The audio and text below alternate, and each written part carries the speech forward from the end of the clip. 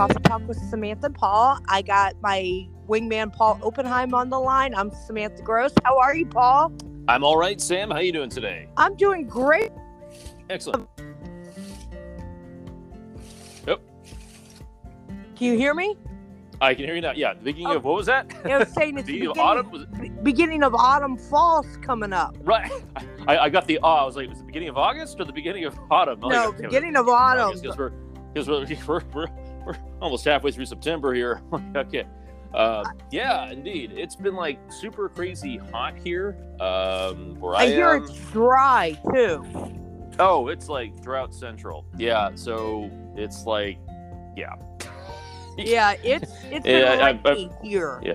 Oh, we can use like several million gallons of that. So several million gallons of rain. Yeah, I'll send it your way. Just kind of pipe that on over in your spare time. That'd be great. Yeah, that would be a great thing to do, huh? Yeah, right. You send me over some sunshine, I'll send you over some rain. Sounds good. Yeah, I'll see if we'll tag team this. Let's see if I can box them up in a FedEx box and send it on over. Yeah, we'll express to California that you guys need some rain. Which brings us to our subject, Paul. We're talking about expression of oneself with godly character. What would you say? What would you say that you think of when you hear me say expression of oneself with godly character, Paul? Well, first of all, you have to understand what's a godly character even to begin with, and it's like, where can we even start with that? And, what we have a tendency to do, I think most of us, is we have an idea of what godly character is, and we sort of kind of have a tendency, I think, a lot of times to interpret it however we kind of feel godly character is. But what it really, really is, if you really want to find out, is you have to search your scriptures to find out what type of character he is. Yes, you have to dig through the Bible. And it says the ways of the Spirit are love, meekness, tenderness, whatever that. Right, but love, a lot of times, and the problem is a lot of times we have a tendency to also misinterpret some of those words as well. Keep in mind also that how it's written, you have to consider, like when we read, like, let's say the King James Version or whatever, somebody else can translate it into English. Remember, it was originally written, both, I think it was Aramaic, Hebrew, and Greek.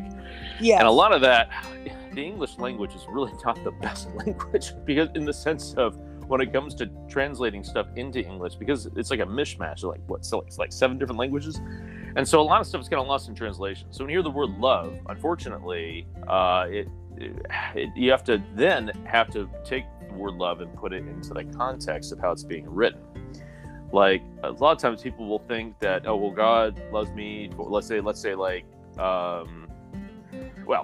you can spin it like, say like, God loves me regardless of who I am. And that's a lot of a message that we get.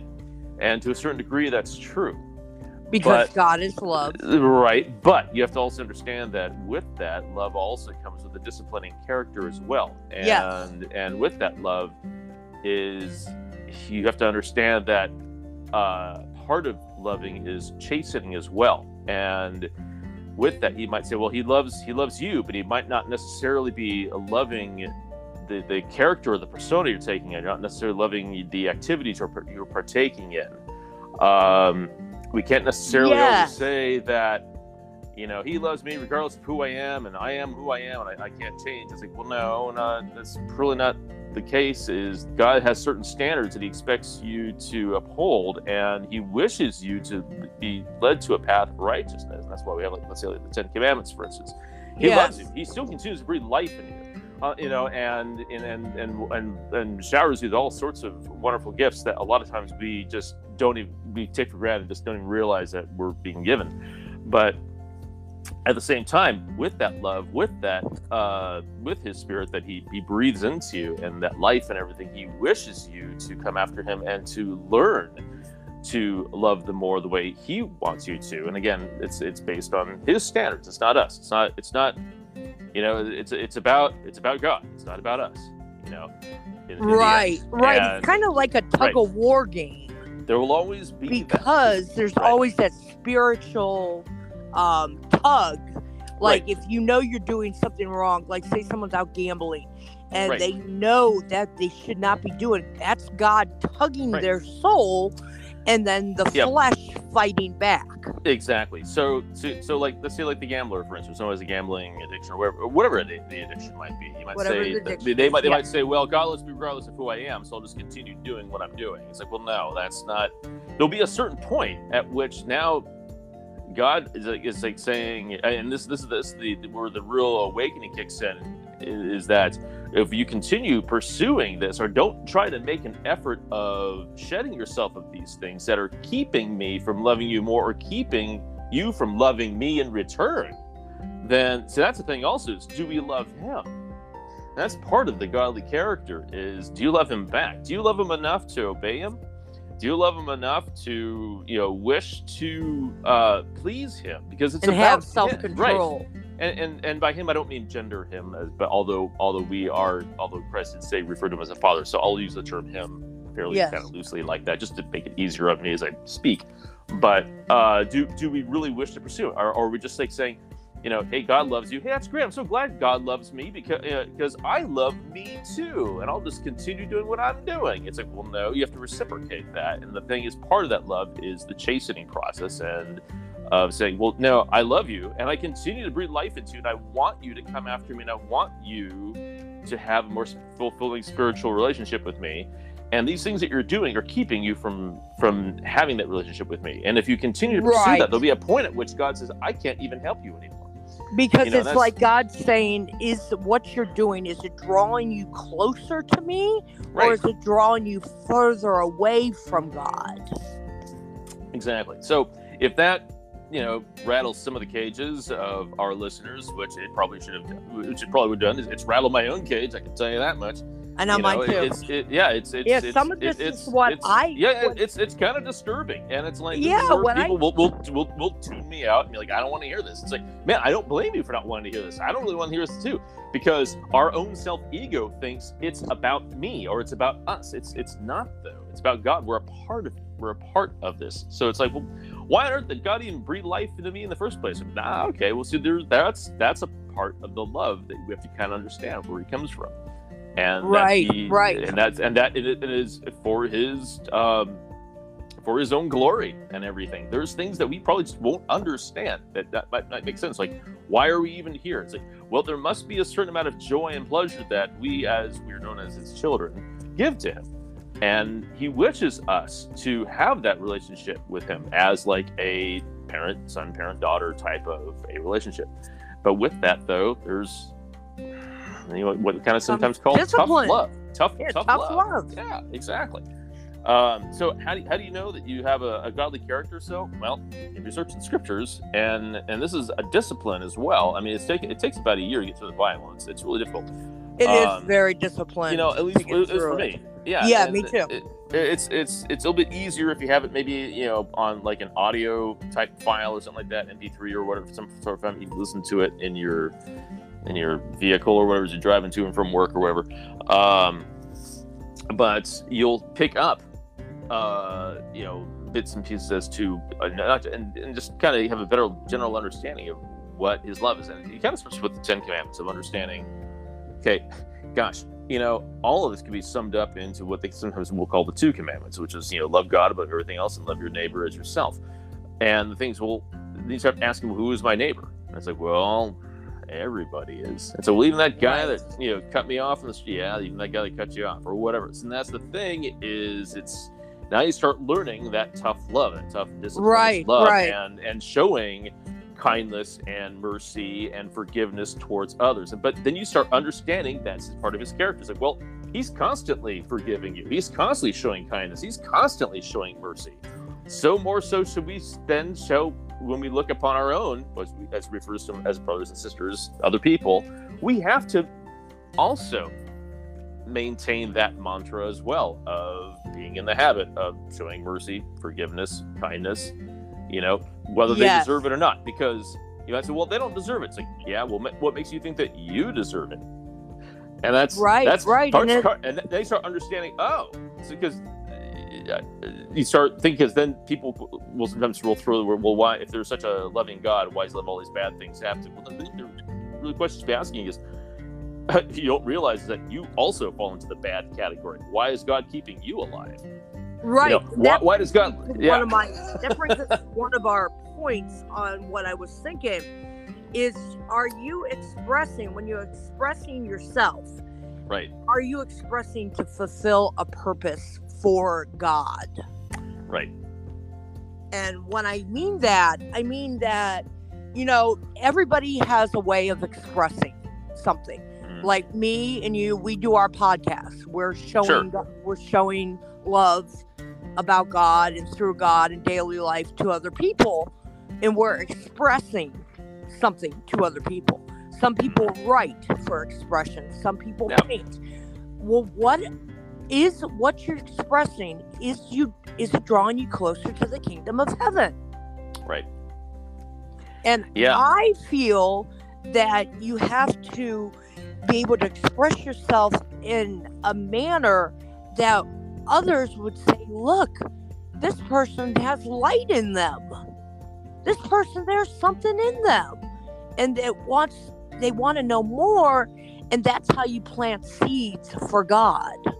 Yeah, usually it's through testimony, I've found. Like testimony, yes. Expressing your testimonies. Sharing. And how do you sort of kind of know also that you're on the right track? At least I hope, or at least from what I've gathered, is if you truly have read the scriptures, I use the term bought into it, but let's face it, it is. It's like, do you read it? Do you understand it? Does it make sense? Did you feel a spiritual tugging on you? Do you feel like there's enlightenment coming from these scriptures and say, all right, let's do this thing? And you actually truly wish to be born again and say, look, God, would you please send me the Holy Spirit? Would you please dwell inside me, clean me up, take control of my house, if you will, being my body, my temple, and not just co-live with me, but be like a part of me. Like you'll be like a very, very truly loving traveling companion, always with me and be cleaning me up. Okay, that's from there will be then signs that will come, and those signs aren't like, it's mostly it's the changes of lifestyle that you'll experience. So let's say, getting back to your gambling addiction, it's not like, it's like, okay, well, I've invited Christ into my life, or I've accepted Jesus as my Lord and Savior now. I wish to be born again. The Holy Spirit now dwells inside me, and it's like, now I have to measure up to this. Like, well, yeah, but you'll find that now the struggle really begins, and you can't do it yourself. But you'll find that when the Holy Spirit actually draws inside you, though, things like your gambling addiction become less and less important. And so that's where you start shedding yourself of the things that were holding you back. It's not like, oh no, I've got another temptation, which you'll probably face, which we all do, and we fall from time to time, myself included. I fall all the time. I do too. But you find yourself maybe falling less and less, because when that temptation becomes less tempting, less interesting, it's like, what was like, something carnal in nature that you really enjoyed or was fun or whatever the case was, becomes less interesting, becomes disgusting, becomes perhaps even terrifying, depending upon, now that you see that sin, or whatever you want to call it, in a new, different light. You're like, oh, I want nothing to do with that. Now there is a sign that you're born again. Because now it's like, you're no longer living for you, you're living for God. And it's although it's a choice, he helps you in that choice. He guides you along that way. So now it's not like you're putting up that much of a struggle, although there'll be things that you will be. And it's kind of a slow motion process. And for some of us, maybe it's not. I think it's kind of unique. It's a unique journey for each one of us. That's also part of the love, if you will. But I think, at least for me, it's been kind of a slow motion process. But there'll be things where it's like things that I'll look back, and there'll be times where I'll kind of like be in a peripheral state. Like, can you show me where I was? And it's like, sure. And I'll get visions of, well, this is what you were like when you were a teen. I kind of look back, like, almost in disgust and humiliation. Like, I can't believe that was me. It's like, well, good news is that's no longer you. See how you've grown since then. Yes. And that's what, like, St. Paul says, like, when I was a child, I acted like a child. I did childish things. But as I became a man, I put away those childish things. that's kind of an analogy to the same kind of concept of things that like sinful acts that at the time we really wanted to justify in our mind that they were good, or that this is a good thing, or, oh, I'm not hurting anybody. Well, you actually are. You're probably hurting yourself, and no doubtedly hurting God, and you probably are hurting others. Hurting other people too. Right. And then you'll be shown that, and you're like, oh gosh, I can't. And then you'll find yourself disgusted with yourself, and then that's where that's part of the repentance process, and you ask for mercy and forgiveness.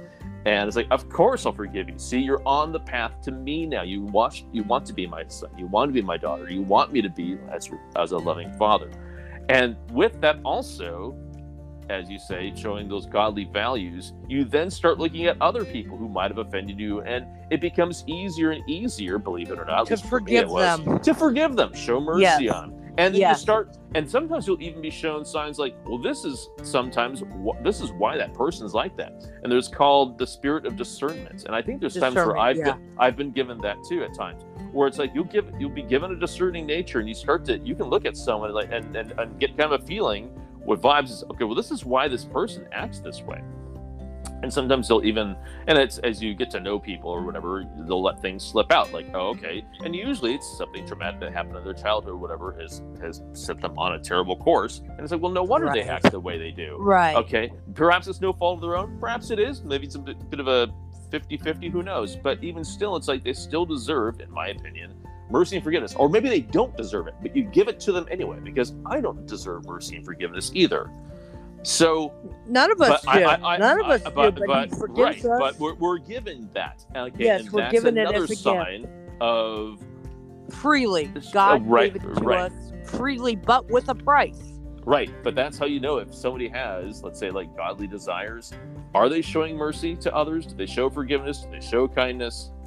It's that's very important. And yes, and signs of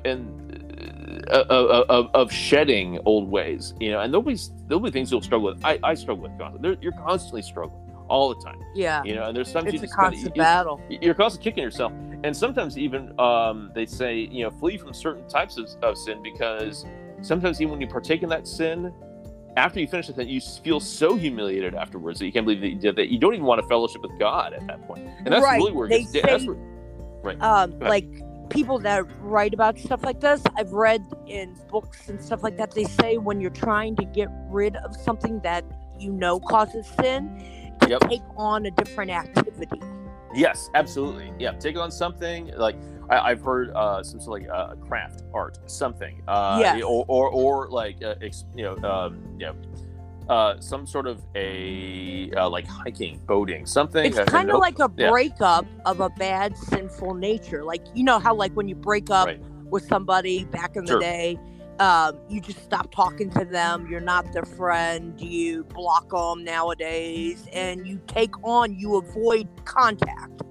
Well, that's kind of like what you got to do with a sinful nature. You got to break up with it. You got to find a better habit, and you got to avoid contact and avoid putting yourself in places where you could commit that sin again. Sure. Well, I'll say this, that, okay, if you just explore just the scientific, animalistic side of us, if you will, what you're experiencing with the sin that you derive so much pleasure from is the actual amount of dopamine that surges through the brain. Right. And the key is you wish to achieve that high again and again and again throughout whatever sin it was, sin or sins that you're committing. So what you need to do is find something that isn't sinful, that still gives you perhaps not the exact same dosage of dopamine, but will still create dopamine. Now, dopamine is created, it's a pleasure sense, but also it's not just pleasure, but it's also derived from what's in terms like satisfaction of a job well done. And that is why, I've found that some of the greatest pleasures in life is when you give to others, that you receive, and that thing is that when you release the joy in someone else, believe it or not, there's a double dosage of dopamine, if you will, that person that you did, and for yourself as well. It's not to the extreme that you might get for the sin that you partake in, but the problem is the sin that you partake in, with that surge of dopamine that you have, although it's extremely pleasurable, the cost is huge. That's right. It could cost family, it could cost friends, it could cost, that's where self-control comes in. Right. It could cost your house. It could cost you your pocketbook. Lots of things. This surge of dopamine that you're trying to achieve, right, it costs you. So instead of searching that, you back off from that and find something else where you have not nearly the extreme surge of dopamine, but at least there'll be something. And that's why it's so important, at least in my opinion, why you want to find a job that you really enjoy, like a career job, because there is a surge, not huge surge, but there is dopamine to be released in your brain from the satisfaction of a job well done, especially for helping others, and you work together as a team. I derive that. But you can also through other, activities as well that are not considered sinful. And it's like we can lie to others, we can lie to ourselves as well. You can't lie to God. You can't. No, but and even still, so as you're lying to yourself, you sort of kind of know you're lying to yourself, and you can justify in front of others and in front of a camera, in front of a live audience, in front of whoever, as to why you're right about whatever, how this isn't a sinful thing, and we don't even use the word sin anymore, and sin is becoming more and more acceptable in society, of whatever it might be, just acceptable. And it's not even tolerated. It's beyond tolerant. It's almost invited or encouraged now. That's how bad we're getting. But it's like, unfortunately, but it's the cost is high. And I honestly believe that when it comes down, the rubber meets the road, we really know that, and we still just choose to do it because it's just part of our selfish nature. And we don't have, let's say, the traditional 10 Commandments to go off of, or search the scriptures or anything of that nature. We continue to do whatever we want to do because it's fun to sin. Yeah, unfortunately, I have felt that in my lifetime. It's the flesh, though. Yeah, it's not your spirit that likes committing the sin. It's the flesh. It's the earthly body. Yeah, and when you got, and the way I look at it is, you got to have telescopic eyes to see through that sin as to what it can do to you in the long run before you can even commit it. Right. You got to ask God, will this lead me to you, Lord, or will this draw me away? Will this hurt my soul, or will this benefit my soul? Am I helping somebody, or am I being selfish? Yep. And I feel that if you know something is a sin, that's when you better put on your whole armor. You better start picking up something else. Right. Because in the long run, like you just said, Paul, it will cost you. And it can cost somebody else too.